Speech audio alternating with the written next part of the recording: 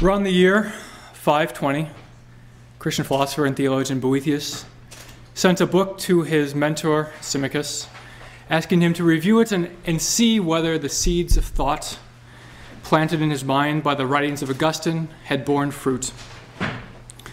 Question for today is whether the conceptual seeds of Augustine, who was an ardent and lifelong pursuant of wisdom, might bear fruit in dealing with a contemporary eminent thinker who has so confidently declared philosophy to be dead. Professor John Cavadini is exceptionally suited for this task.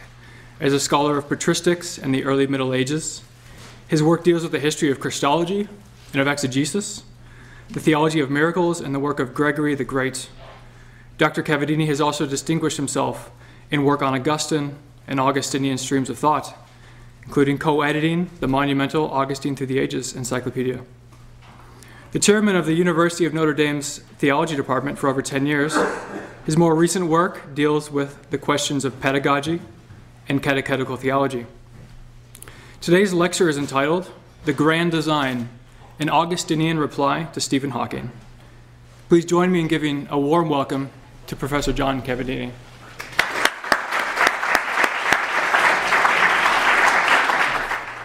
Friends, although this is styled as a response to Stephen Hawking, I kind of hope that even if you don't think it works as a response to Stephen Hawking, it sort of does work as a meditation on an Augustinian theology of wonder, which we could think even about as an anatomy of wonder, since we're all into anatomies these days. Anatomy of criticism, for example. And in case you haven't read the book, you may even know that, even if you haven't read it, that it famously begins by asking a series of rhetorical questions, somewhat like Augustine does. How can we understand the world in which we find ourselves? How does the universe behave? What is the nature of reality? Where did all this come from? Did the universe need a creator? Traditionally, these are questions for philosophy, but philosophy is dead. Philosophy has not kept up with modern developments in science, particularly physics. So the book begins with that kind of defiant proclamation, and it's there that I also begin.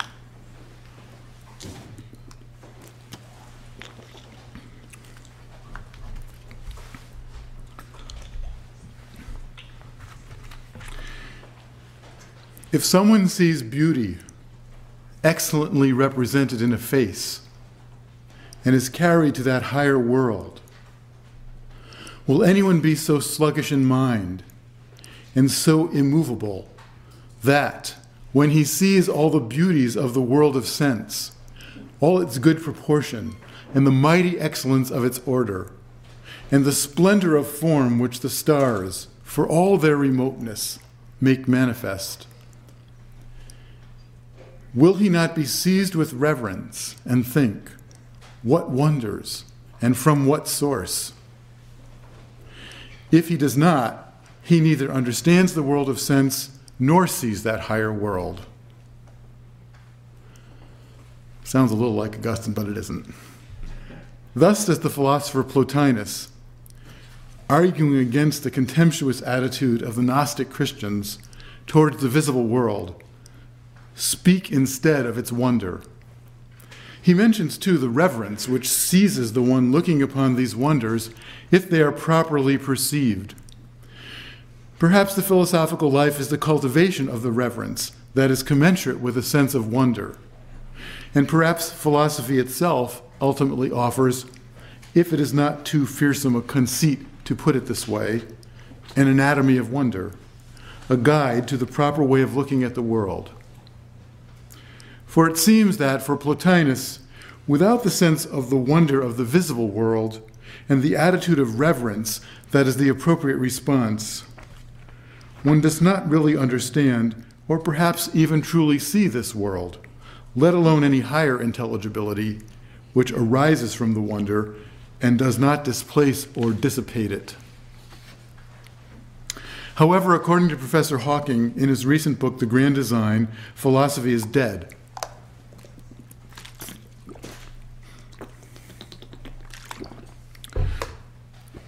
And with its demise, wonder seems to have been a collateral casualty. Commenting at length on, quote, the extremely impressive fine-tuning coincidence, end quote. The quote, again, miracle of fine-tuning. Here, the word miracle used loosely to mean something impressively wonderful,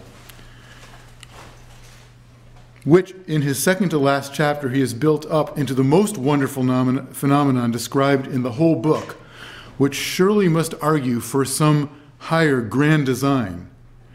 He finally notes that design is not the answer of modern science, but rather the answer is the theory of multiple universes, the multiverse idea, which means, quote, that our cosmic habitat, now the entire observable universe, is only one of many, just as our solar system is one of many. That means that in the same way that the environmental coincidences of our solar system were rendered unremarkable by the realization that billions of such systems exist, the fine-tunings in the laws of nature can be explained by the existence of multiple universes, end quote. I take unremarkable, just in that quote, in the same way that the environmental coincidences of our solar system were rendered unremarkable, I take unremarkable to be a word indicating the opposite of wonderful, such that, in other terms the author uses, this miracle of fine-tuning is only an apparent miracle, the title of chapter 7, only an apparent wonder. Just as, quote, it is a small step from the realization that the Earth is just another planet to the idea that our sun is nothing special either, end quote. So we have learned that even our whole universe, with all its apparently miraculous fine-tuning, is nothing special either. Nor is there any need for reverence, for God is a hypothesis of first causality that is no longer needed. And he quotes Laplace on that idea. Sire Napoleon, I have not needed that hypothesis, God. As Hawking somewhat irreverently points out, quote, spontaneous creation is the reason there is something rather than nothing, why the universe exists, why we exist. It is not necessary to invoke God to light the blue touch paper and set the universe going, end quote. A particular casualty of the draining of wonder from the visible universe is something that is presumably in the higher world of Plotinus, to which reverence for the wonder of the sensible universe leads us, and that is free will. On his way to ruling out a priori and without philosophical argumentation the existence of free will, Hawking asks a series of rhetorical questions, quote, some people live in the universe and interact with the since people live in the universe and interact with the other objects in it, scientific determinism must hold for people as well. Do people have free will? If we have free will, where in the evolutionary tree did it develop? Do blue-green algae or bacteria have free will? Or is their behavior automatic and within the realm of scientific law? Is it only multicelled organisms that have free will, or only mammals? We might think that a chimpanzee is exercising free will when it chooses to chomp on a banana, or a cat when it rips up your sofa. But what about the roundworm, called Caenorhabditis elegans, a simple creature made up of only 959 cells? It probably never thinks, quote, that was a damn tasty bacteria I got to dine on back there, end quote. Yet it too has a definite preference in food and will either settle for an unattractive meal or go foraging for something better depending on recent experience. Is that the exercise of free will? Free will is just an illusion, end quote. The informality of the language enhances the impression that the author is trying to make. There is nothing special about human beings, nothing essentially more wondrous about a human being than there is about a 959-cell worm. Or to reverse it, there is nothing wondrous about the worm, whose behavior is, quote, automatic and within the realm of scientific law, and so nothing wondrous about human beings, and any other impression is only an illusion. If wonder is the beginning of the philosophical life, according to Plato and Aristotle, and if in that tradition the philosophical life is the cultivation of wonder, science seems to be the continual deflation of wonder from the world, until it, along with philosophy, is dead. The world. And this goes a fortiori for those specific cases of special intervention or wonder called miracles. These are simply declared by Stephen Hawking not to exist, without any further examination or philosophical regret. In Hawking's intellectual paradigm, and contrary to Plotinus's, intelligibility makes something less rather than more wondrous. For Dawkins, ultimately, the universe becomes less wondrous the less it is centered around us human beings, and the less it corresponds to what he calls our desire to be special, the object of the care of a benevolent creator. The idea of God is not useful and unnecessary, an illusion of human narcissism disguised as scientific theory. Paradoxically, once the universe has been disenchanted of narcissistic illusion, the only thing that is left to wonder at is the theory that explains everything else.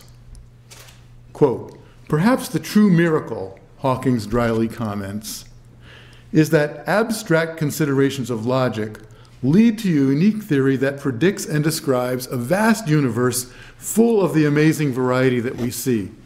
End quote. The paradox is that those abstract considerations are not disembodied, but belong to the scientist. Not as human being, since most human beings are not capable of such abstractions, but as scientist. The true wonder is not the amazing variety we see, but the impressive abstract considerations of the scientists which deflate it of wonder, deflecting the wonder onto the theory. One can feel at the very end of the book the claim to cultural prestige well earned and certainly well deserved after making such sense out of so many hitherto unexplained mysteries.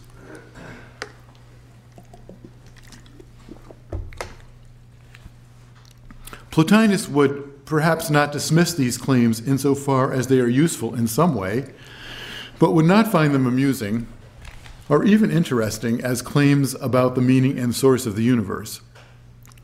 No claim which would deflate the wonder of the perceptible world by abstracting it onto a theory could ever gain any traction with Plotinus.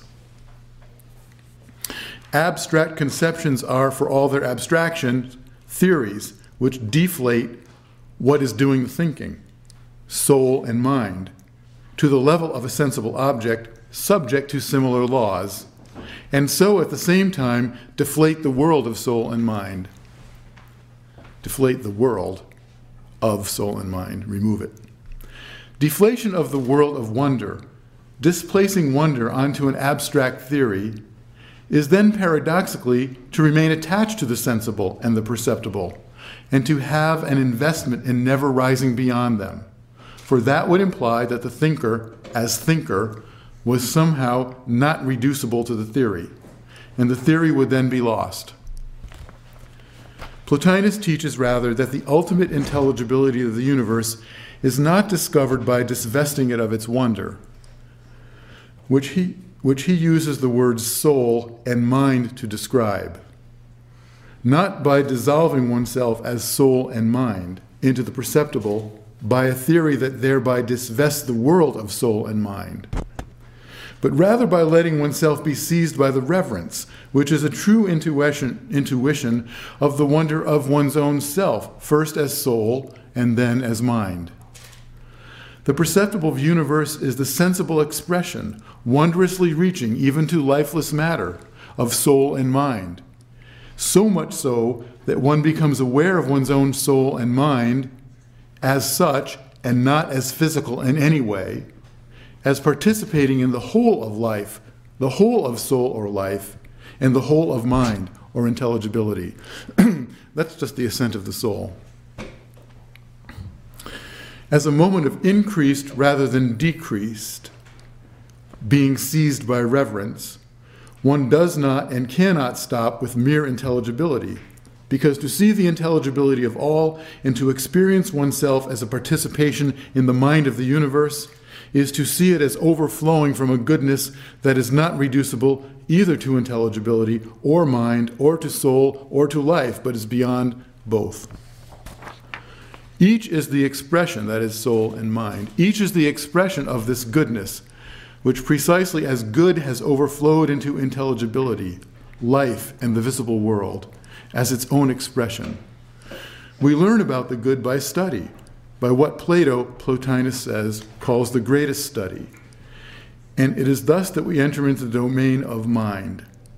We learn about the good, quote, by comparisons and negations and knowledge of the things which produced from it an intellectual progress by ascending degrees. But we advance towards it by purifications and virtues and adornings of the soul, and by gaining a foothold in the world of mind, and settling ourselves firmly there, and feasting on its contents.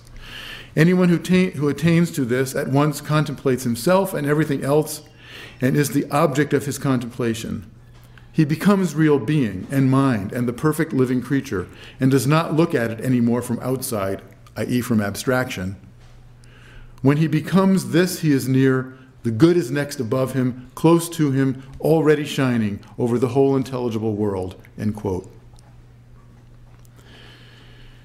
After a while, there is an end of study, as a light beyond study, beyond mind, begins to be seen, something so beautiful that it swamps one's whole soul and mind with light. Quote, then letting all study go, not recommended for students, led by his instruction to mind and firmly established in beauty, he raises his thought to that in which he is, but is carried out of it by the very surge of the wave of mind, and lifted high by its swell, suddenly sees without knowing how. The sight fills his eyes with light, but does not make him see something else by it, but the light is that which he sees. There is not in it one thing which is seen and another which is its light or mind and that which it thinks, but a radiance which produces these at a later stage and lets them exist beside it.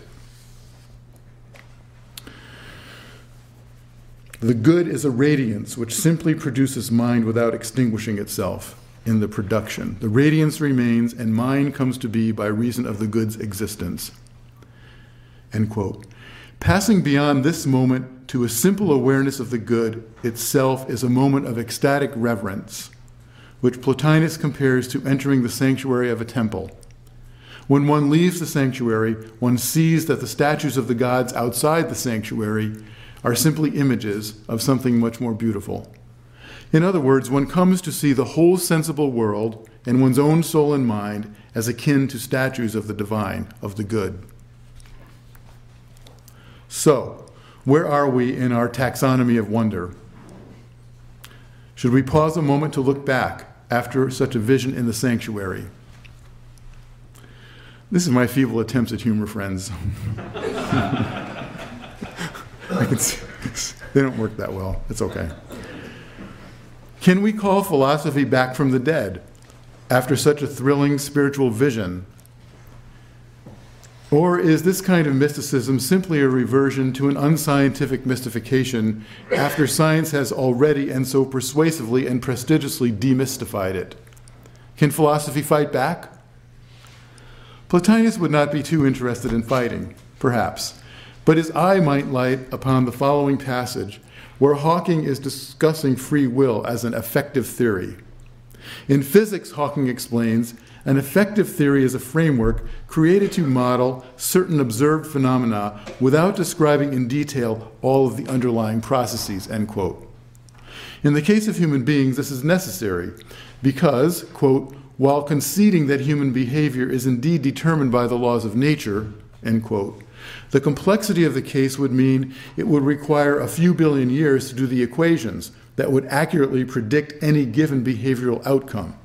And that would be, quote, a bit too late to duck when the person opposite aimed a blow, end quote. However, it turns out that, quote, that effective theory is only moderately successful in predicting behavior because, as we all know, decisions are often not rational or are based on a defective analysis of the consequences of the choice. That is why the world is in such a mess, end quote. Plotinus might wonder how self-aware the writer of these lines might be. What is meant by rational, for instance? As subject to scientific determinism, presumably no human decision is rational in any strict sense. Does rational imply then a value judgment? Perhaps the same value judgment implied in the seemingly gratuitous judgment that the world is in a mess. What is mess relative to, if all we see are the outcomes of scientific determinism being played out before our eyes? Does it imply an idea of the good that has seized the writer temporarily with reverence, even though expressed in an offhand, irreverent comment? Plotinus, having come back from the dead, would press this point and ask that the ascent of the soul begin. Plotinus would diagnose a soul so immersed in sense and sensibilia that it has identified itself with them. Plotinus might sense the resulting passion in the sentence Plotinus might sense the resulting passion in the sentence and implied judgmental contempt. Perhaps the world would not be in such a mess if all human beings were as rational as the writer and his cosmologist colleagues. The comment then would serve as a kind of reminder of the cultural prestige of the writer and of science in general, as if the simple layman or woman who is reading this book and who is cast as such, as layman or woman, by the popular approach the book takes, would need any reminding that the real wonder in the world is this rationality and the theories it generates. Perhaps we could locate at this point, from Plotinus's point of view, a pathology of wonder, displaced from the physical universe onto the theories of the cultural elite who have explained these wonders away. Well, we've come this far in the lecture, halfway through, without even mentioning St. Augustine. Apologies. Though it is actually sometimes hard to know precisely where to draw the boundary line between Plotinus and one of his most enthusiastic admirers, St. Augustine. And perhaps we have already merged from a suspicion about how Plotinus might feel to an assertion that would actually be more at home in St. Augustine. To talk about the cultural per se, and to think about the way in which cultural elites define themselves by seeking to displace wonder from creation onto themselves, is already to be working within a sphere of what we could call culture. That is, the set of sign-making and signifying behavior, including language, education, and all other representational activity, of which St. Augustine proved himself to be such an acute observer. St. Augustine is suspicious of self-styled elites, both secular and ecclesiastical, because an elite, as an elite, is a group that allows itself to be defined by the prestige it attracts to itself. That is, by the wonder it excites in others.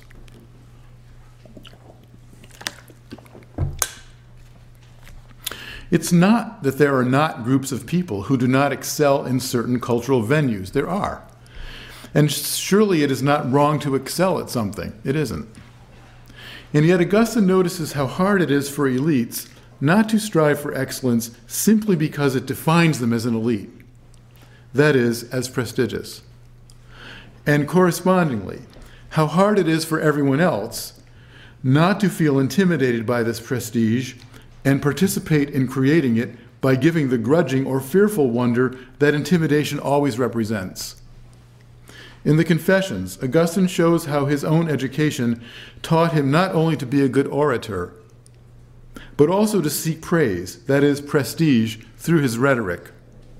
He learned that the purpose of excelling in rhetoric was not necessarily to speak the truth persuasively, but to acquire prestigious appointments.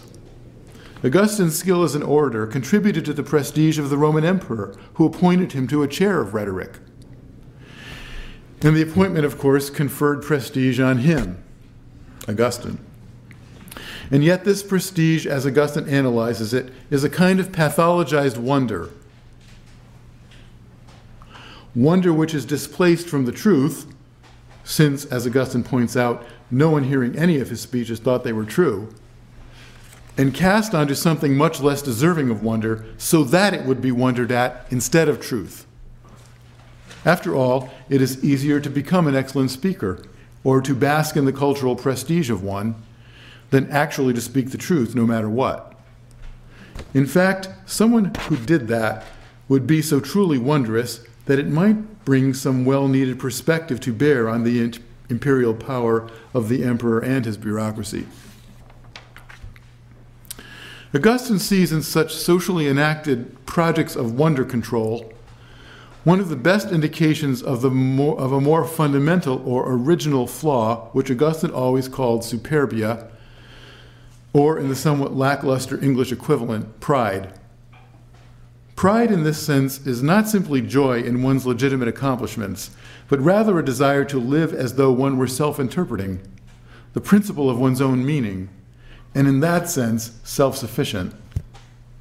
Since the only truly self-sufficient reality is God, pride is in effect the desire to replace God and to live as though one had no need to reference anything outside of oneself or one's projects to attract one's own or anyone else's wonder.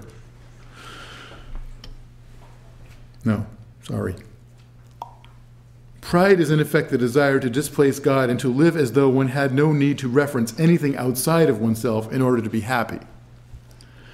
This requires that there be nothing outside of oneself or one's projects to attract one's own or anyone else's wonder. For if one is reduced to a wondering awe at something outside of oneself, one has momentarily at least left the domain of pride behind for humility. Wonder is the opposite of pride. Unless there is a mechanism in place to safely displace it from wherever it might naturally lie, onto oneself or one's own social group. For Augustine, the most notable example of this was the Roman Empire, which taught its citizens to be zealous for the glory of Rome above any other value and at any cost. In Book 5 of the great work, City of God, we see a parade of impressive and wonderful examples of human virtue, human virtus, or excellence. That's a better translation of virtus, including figures that even after so many centuries, we too can regard as truly glorious. For example, Cincinnatus, who became dictator at a time of political crisis, steered his country through the crisis, and then retired back to his farm penniless. Who would not regard such excellence as wondrous, and wish for such a statesman to appear, even now? A joke. And yet Augustine points out that over time, the pursuit of virtue or excellence for the purposes of acquiring glory for one's own country and in turn receiving glory back only makes virtue a slave of glory, which is a kind of opinion glory. It makes it a virtue, an excellence, not to rise above opinion. Excellence becomes simply a function of opinion. That is, a function of prestige, instead of the other way around. The quest to be the sole interpreter of one's own meaning, and therefore of all meaning, takes on a political cast, as the empire is at liberty to define the very meaning of the human person. One is meaningful to the extent that one contributes to the glory of Rome. Even the best that human being has to offer, human being at its most heroically excellent or virtuous, is wonderful only insofar as it serves to make Rome wonderful. But in the quest to make the state glorious, it begins to fade from one's mind that there could be a reason for striving for excellence that is separate from striving from prestige. The pursuit of excellence becomes synonymous with the pursuit of prestige. I know this is not familiar on university campuses. If excellence or virtue becomes relative to prestige, which is a function of opinion, then it begins to be a virtue not to rise above opinion. In Book 5 of the City of God, Augustine depicts a society in the terminal stages of complacency, and in it Book 5 that is, has offered his reader an analysis of social stagnation, It is the chauvinism of the Roman Empire which is causing its decline, not, as Augustine's critics had suggested, the rise of Christianity. It is its inability to wonder at anything other than itself that has made it so it has no place to gain perspective on itself and its settled opinions on what is and what is not prestigious. Social stagnation as a pathology in wonder is perhaps especially amplified and therefore exemplary in the case of the pagan Roman Empire because of the myth of Roma Aeterna, Rome the eternal city, a virtual apotheosis of the social and political body. Augustine comes as close to a joke as he ever gets in his scornful parody of the pantheon of Roman gods, to be found in the erudite compilation of the even then classical, that is, prestigious, Roman author Varro in Book 4 of the City of God. This is a little bit of a long quote, friends, but it is Augustine's only joke, so I thought I could just dwell on it a little more at length. The Romans did not think it proper to entrust their land to any one god. Rather, they entrusted the countryside to Rusina, the mountain terraces to the god Eugatinus, hills to the goddess Colatina, and over the valleys they set Velonia. Nor could they even find one goddess, Sigitia, to whom to commend the general care of cornfields. Rather, for as long as the seed corn was under the ground, they chose to have the goddess Saya set over it. Then, when it was above the ground and ripening, the goddess Sigitia assumed responsibility. And when the grain was harvested and stored, the goddess Tudelina was invoked to keep it safely. Who would not have thought a single goddess, Sigitia, equal to the task of watching over the corn, all the way from its grassy beginnings to the ripe ears? But this was not enough for people who so loved a multitude of gods. Thus they set Proserpina over the germinating seeds, the god Nodutus over the joints and nodes of the follicles, and the goddess Volutina over the sheaths of the ears. When the sheaths opened, the goddess Patalina took charge of them. When the corn stood level in the field, the goddess Hostilina, etc. I shall not list them all, after he listed them all. But this very brief account is intended to make it clear that our opponents do not have the impudence to allege that the Roman Empire was established, increased, and preserved by those divinities who were so clearly confined to their own departments, officiis, that no general responsibility was entrusted to any one of them. When could Sigitia have looked after Imperium, seeing that she was not allowed simultaneous charge of crops and trees? How could Nodutus help in war when his interest was confined to the node of the stalk and did not even extend to the follicle? That's Augustine's joke, end quote. Augustine knows very well that most of these gods did not even have a cult, and that by his time, no one, neither Christian nor non-Christian, believed in any of them. And yet the passage is a parody, then, not so much of the gods themselves, as of the imperial bureaucracy, which it seems to elevate into the skies. The gods and goddesses that no one believes in are still part of the Roman cultural heritage, prestigious as such, and the failure to disown them reveals the vested interest in the imperial project as an apotheosized replacement for the divine. The countryside, the mountains and the hills are left bereft of wonder that should pertain to them as creatures of the one Creator, politicized as part of the imperial delivery system of beneficia, glorious only insofar as precisely controlled to extend the glory of the empire. The countryside, the visible and sensible world, has meaning only insofar as it provides prestige and glory for the empire, that is, only insofar it has political meaning. Truly, this is the apotheosis of pride, for there is no wonder outside of the state to challenge its hegemony of meaning.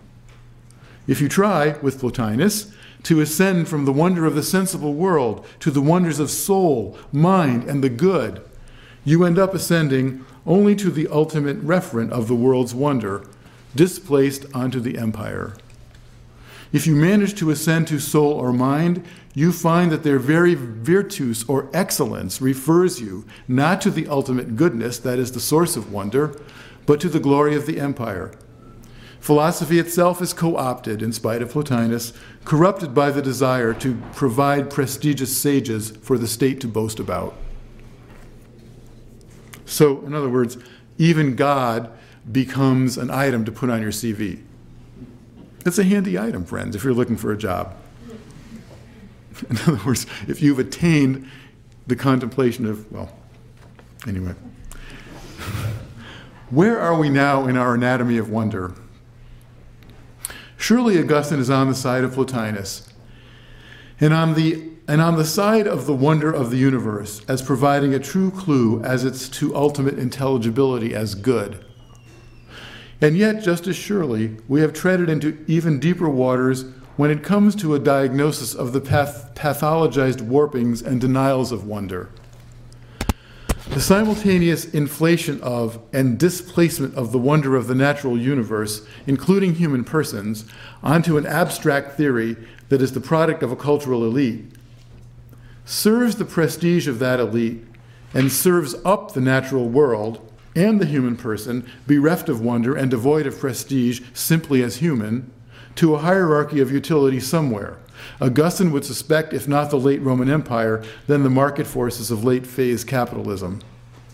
Augustine is always suspicious when wonder is arbitrarily trucked around as so much spiritual cargo, fungible with prestige, and denied the human person wherever he or she may be in education or brilliance, denied to the human person wherever he or she may be in education or brilliance. From this perspective, the idea that God has been invented to support a view of the universe with the human being at the center is simply a distraction and could not be farther from the truth of true religion in which God is at the center, precisely as a challenge to any premature foreclosures of meaning focused on utility.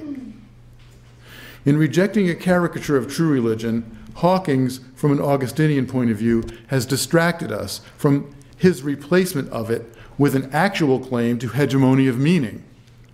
And in the sleight of hand, the wonder that used to belong to the cosmos and to the human person is displaced into the prestige of the scientific vanguard. From this perspective, Augustine does not believe that Plotinus can ultimately be very helpful, because philosophical achievement, as a form of cultural excellence, is itself too easily co-opted into the imperial project of the displacement of wonder away from human persons and excellence and onto the empire. Augustine comments over and over again in his sermons and in his treatises that in the desire to claim wisdom as a prestigious accomplishment, the philosophers themselves have not proved able ultimately to resist the pursuit of excellence as a pursuit of prestige. Just as virtue can become a credential for personal and imperial glory, so truth itself can become a similar credential. And the more one has mastered the truth, so to speak, the more, rather than the less, is attempting to vitiate it in the very process of teaching it. This is because the urge to displace wonder onto oneself that comes from imperial culture is only in the culture because it is first and foremost in every human heart, an original sin in which we are all complicit, and from which we need to be saved.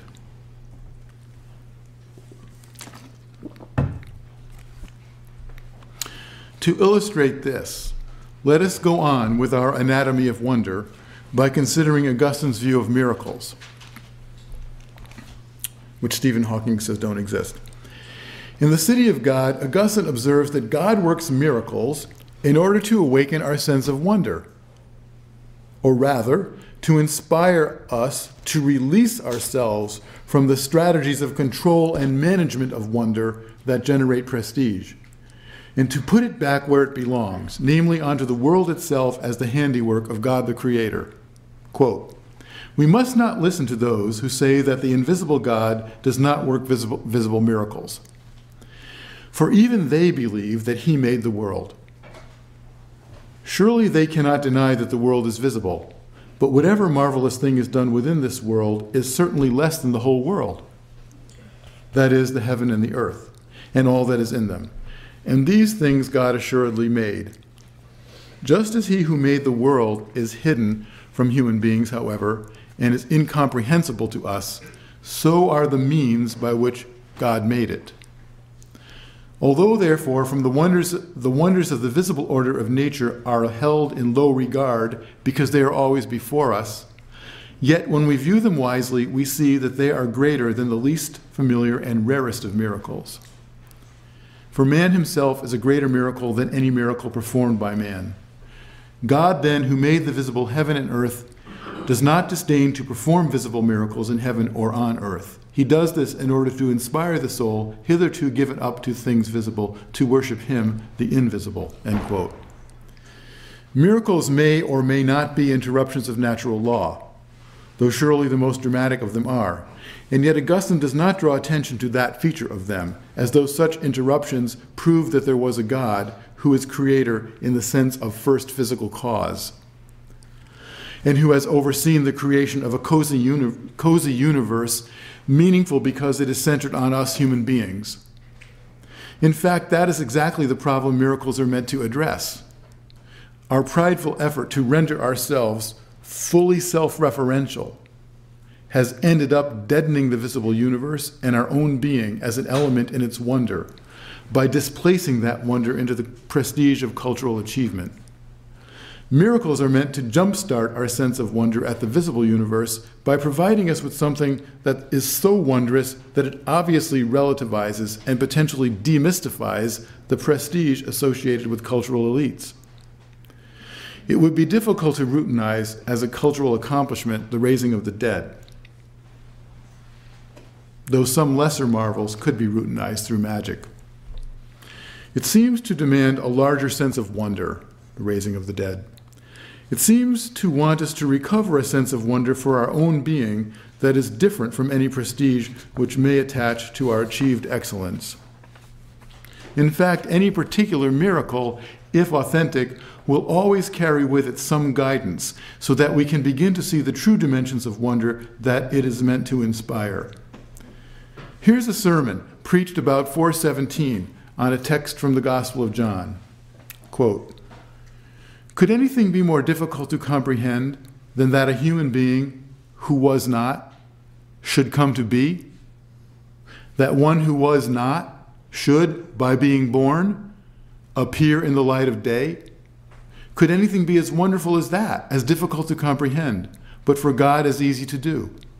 Marvel at such things. Sit up and take notice." Augustine continues by commenting on the wonder that, by contrast, is elicited by a miracle. Quote, "People were amazed at the Lord our God, Jesus Christ, giving so many thousands their fill on 5 loaves. And they are not amazed at the lands being filled with crops from a few grains." End quote. We have seen why. The lands filled with crops have lost their reference to the Creator because they are seen merely as an extension of the wonder of the imperial economy and are valued for their utility. Quote, "People see extraordinary things and are amazed. Where do the people themselves come from to be amazed? You marvel at other things while you, the marveler, are yourself an amazing miracle." End quote. Wonder excites questions. It does not suppress them. It disturbs the deadening complacency that accepts cultural prestige as an unquestioned value. Quote, "But as I was saying, all these things had grown cheap in your eyes, lost their glamour. And so he came himself to do extraordinary things in order to help you recognize the hand of your Maker in these ordinary things as well. The one came who was asked, 'Make wonderful your mercies,' Psalm 17:7. He was being generous with them, his mercies, you see. He was being generous in creation, and nobody was astonished or saw the wonder of it. So he came as a little one to little ones. He came as a doctor to the sick." End quote.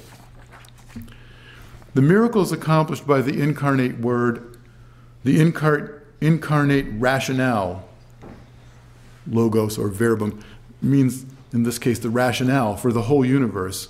The miracles accomplished by the incarnate rationale are all wonderful signs of himself as the greatest wonder. He is the most prestigious person in the universe, after all, God himself. And yet he came as a little one to little ones. The miracle of creation is a miracle of generosity and compassion or mercy, and yet we were looking past such generosity for something more prestigious. The miracles catch our attention. We are always looking for some impressive accomplishment, but they direct our attention to a wonder that places into perspective all of the excellence that we customarily endow with prestige. Quote, after all, which is the more incredible? It's easier to believe that human beings receive life from God. That God receives death from human beings, I think, is much more incredible. It is incredible that Christ multiplied the loaves and fishes, but the wonder, impressive as it is to us who are looking for prestigious accomplishments, and wish we could put that on our CV, serves only to deflate the pride that was looking for them by inspiring us to wonder at something that can never be co-opted by the quest for prestige, the shedding of the blood of the incarnate Word. The wonder that this elicits is the healing of pride. It causes us to see our own being as wonderful, not in the first instance for anything it has accomplished or can accomplish, but because it is the object of such prodigal love. Our wonder at the self-emptying love of the Lord is wonder at the same time at the Word, the Logos, the rationale for the whole universe, the mind of the Maker, and the very Maker himself. The universe is invested in wonder because its intelligibility comes from this love, and this love exceeds our ability to explain it, as it is completely and absolutely, as divine love, free. The universe is released from its slavery to our quest for prestige. And in its freedom, its true wonder is also released, recovered from the unremarkability to which political, cultural, or scientific complacency had assigned it.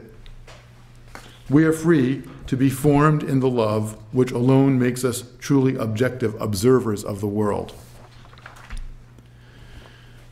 The order of creation as it came from the hand of God, then, is not an order of unfreedom or shackling, but an order of freedom that has as its origin the absolutely mysterious freedom of God, who creates not out of necessity or through any non-divine intermediary, but in his Word co-equal to himself. This is the same extraordinary and unimaginable freedom we see in the choice of the Word to empty himself and become himself a sacrifice. In true worship, we see the world from the perspective of this freedom, unconstrained and acting only out of goodness. Augustine pictures us asking of any created reality, who made it? By what means did he make it? And why did he make it? With the answer in the city of God. It is the Father of the Word who said, "Let it be." And that which was made, when he spoke, was beyond doubt made by means of the Word. Again, when it is said, God saw that it was good, it is thereby sufficiently signified that God made what he made not from any necessity, not because he had any need of any benefit, but simply from his own goodness, that is, so that it might be good. And if this goodness is rightly understood to be the Holy Spirit, then the whole Trinity is revealed to us in the works of God. End quote. We see the world, the whole world, including physical reality, marked by the sign of this mysterious freedom beyond which one cannot find a cause or rationale. He says, as we run over all the works which he has established in a wonderful stability, let us consider his vestigia, his footprints, as it were, more deeply impressed in one place, more lightly in another, but distinct even in those things which are below us. End quote. Even physical, inanimate reality bears the footprints of its creation in freedom and for freedom. For in their measure, number, and weight, there is something that is truly itself and not something else. Truly something, and in its weight, a kind of love that is a complete self-expression for this kind of thing. Though not an image of God, it is still marked by the big bang of its origin and the loving freedom of the Trinity. Here's a passage. What? Again from the city of God. What? Do not even all the irrational animals, like worms, to whom the power of thought is not given, from immense dragons down to the smallest worms, all show that they desire to exist, and therefore avoid death by every movement they can make? What? Do not the very trees and bushes, even though they cannot avoid destruction by means of perceptible movements, all seek to preserve their existence in their own fashion by putting down their roots into the earth so that they may draw nourishment from it and put forth healthy branches into the air? Finally, even those corporeal objects, so this is like doing Stephen Hawking's like 2 notches better, never mind worms, but even incorporeal objects. Even those corporeal objects, which have neither sensation nor any seed of life, nonetheless either spring upwards or sink downwards or are balanced in the middle, so that they may preserve their existence in that place where they are most able to exist according to their nature, end quote. The attitude of wonder that corresponds to the doctrine of creation is one that sees even in worms and inanimate objects the footprints or vestigia of the Trinity. Awareness of these footprints or vestigia of the Trinity in the world, which becomes an awareness of something even greater in the case of human beings, not just a footprint, but an image of the Trinity. As image, we are a created version of the freedom that is the Trinitarian life of God. And yet we are not God. We cannot be the sources of our own meaning. Ultimately, we are, one could say, a needy freedom, one that cannot be truly free apart from our dependence upon God and our configuration to that of which we are the image. In a way, to see the world, including ourselves, as bearing the footprints of the Trinity is awareness of a world that is truly itself, truly free to be itself and nothing else, and yet at the same time having such freedom not as God, but as a trace or an image. Awareness of the vestigia of the Trinity is awareness of a world whose very wonder bespeaks its origin in the love of God, and thus also its dependence on that love. Awareness of the wonder of the world as vestigia of the Trinity is awareness of a needy world. And so awareness of oneself as wonderful image is awareness of oneself as food for that needy world. Experience of one's freedom, one's primary awareness of the Trinity, is in the experience of oneself as food.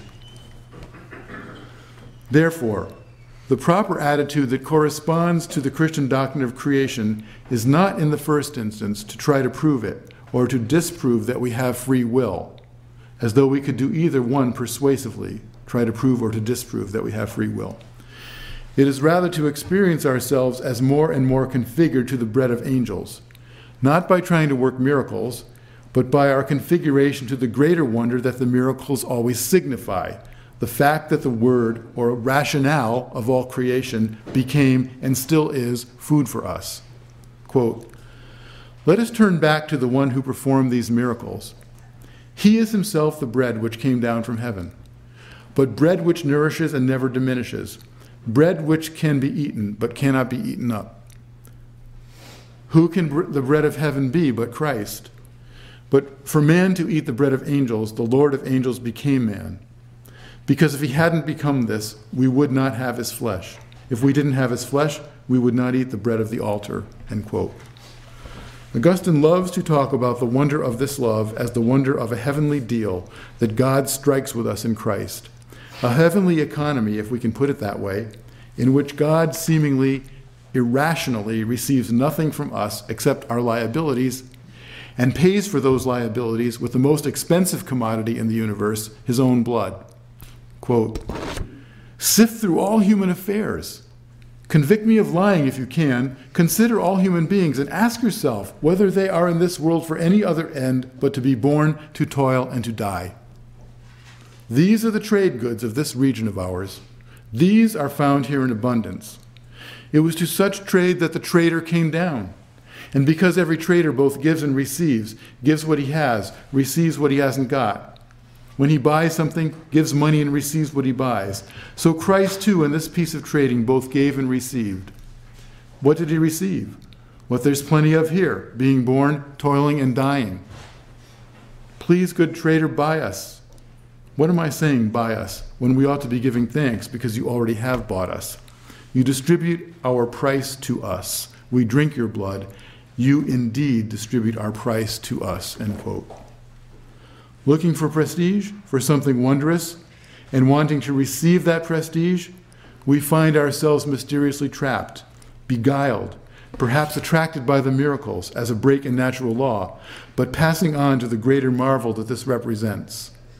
And in wondering at that, we suddenly find ourselves in awe, gawking foolishly and most unprestigiously at the essence of the whole universe, and wanting, in spite of ourselves almost, and most unprestigiously and foolishly, to run after it, to buy the pearl of great price, or rather to receive its price as our own. The blood of the Creator of the universe spilled to buy death back from us and give us a life that is beyond the useless and obsessive quest for glory, honor, and prestige. Receiving the Eucharist, we are incorporated literally into the heavenly economy and find our freedom as a configuration to that free economy of love, as ourselves food or bread for the world. We experience the wonder of the world primarily in configuration to its price.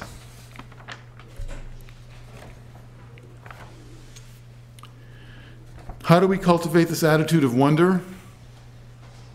Augustine's answer is consistent throughout the corpus of his sermons by what we could call Eucharistic giving. Just as the stranger was recognized on the road to Emmaus in the breaking of the bread, so a Eucharistic giving would involve recognition of the stranger by the works of hospitality. The works of hospitality, not in the first instance a theory, recover the stranger from the status of a predetermined, unfree outcropping of the impersonal forces of the universe to something precious, loved, valued, and wondrous. Eucharistic giving involves remembering that in the heavenly economy there was no counting of the cost, no strict justice, but an extravagance beyond justice, such that the very meaning of the word justice is widened beyond calculations of equity. Instead of assuming, for example, that the world is unjust and that God's action or inaction in any particular case indicts him of injustice, Augustine advises, before we go into that, consider whether there is any unpaid debt of justice in your own account. Break your bread for the hungry, and take the person with no shelter into your home. If you see anyone naked, clothe him, quoting Isaiah 58. This is what justice means for you. For this is the commandment the Lord God has entrusted to you. Wash yourselves, make yourselves clean. Get rid of the wickedness of your hearts and take it out of my sight. Learn to do good. Deal justly with the orphan and the widow. Then come and let us argue it out, says the Lord. One who has been foolish enough to go beyond what might be considered safe and therefore even prestigious in almsgiving, one who is given without regard to merit but only to need, and who is given so much as to feel foolish, such a one is experiencing his or her freedom, not by trying to observe it as a neutral phenomenon in the universe, but by paying the price for it in love. That price is the freedom itself. The orphan and the widow are worth just as much as the prestigious chaired professor of cosmology, or theology, or philosophy, and just as wondrous. It turns out, after all, that wonder really does have an anatomy. It is the anatomy of the body of Christ, formed by an economy of love that is a new way of doing business in the world, a new way of assessing worth, and so a new way of assessing wonder. We can look out on the world in all the complexity and variety that science has shown us, and see in it a reflection of the price God has paid for it. For that is what creation is, something so precious to God that he considered his own whole self, his own infinite and eternal self, a small price to pay. Negligible, really. Creation bears the traces of this love everywhere and always, and we will see these traces, delineations of glory and wonder, to the extent that we too are configured to this price and so bring into the world an image by which people may see what the Creator is like. Isn't this the point of Pope Benedict's idea that the saints are lights, that their lives cause light to enter into the world? It is in the lives of the saints, he suggests, following Augustine, I think, that we are able to see faint echoes of the true Big Bang that is creation, such that the Big Bang of scientific theory is only an analogy, a trace, real, though only as a pointer, to the ultimate genesis of the cosmos and the wonder of God's love. Thank you.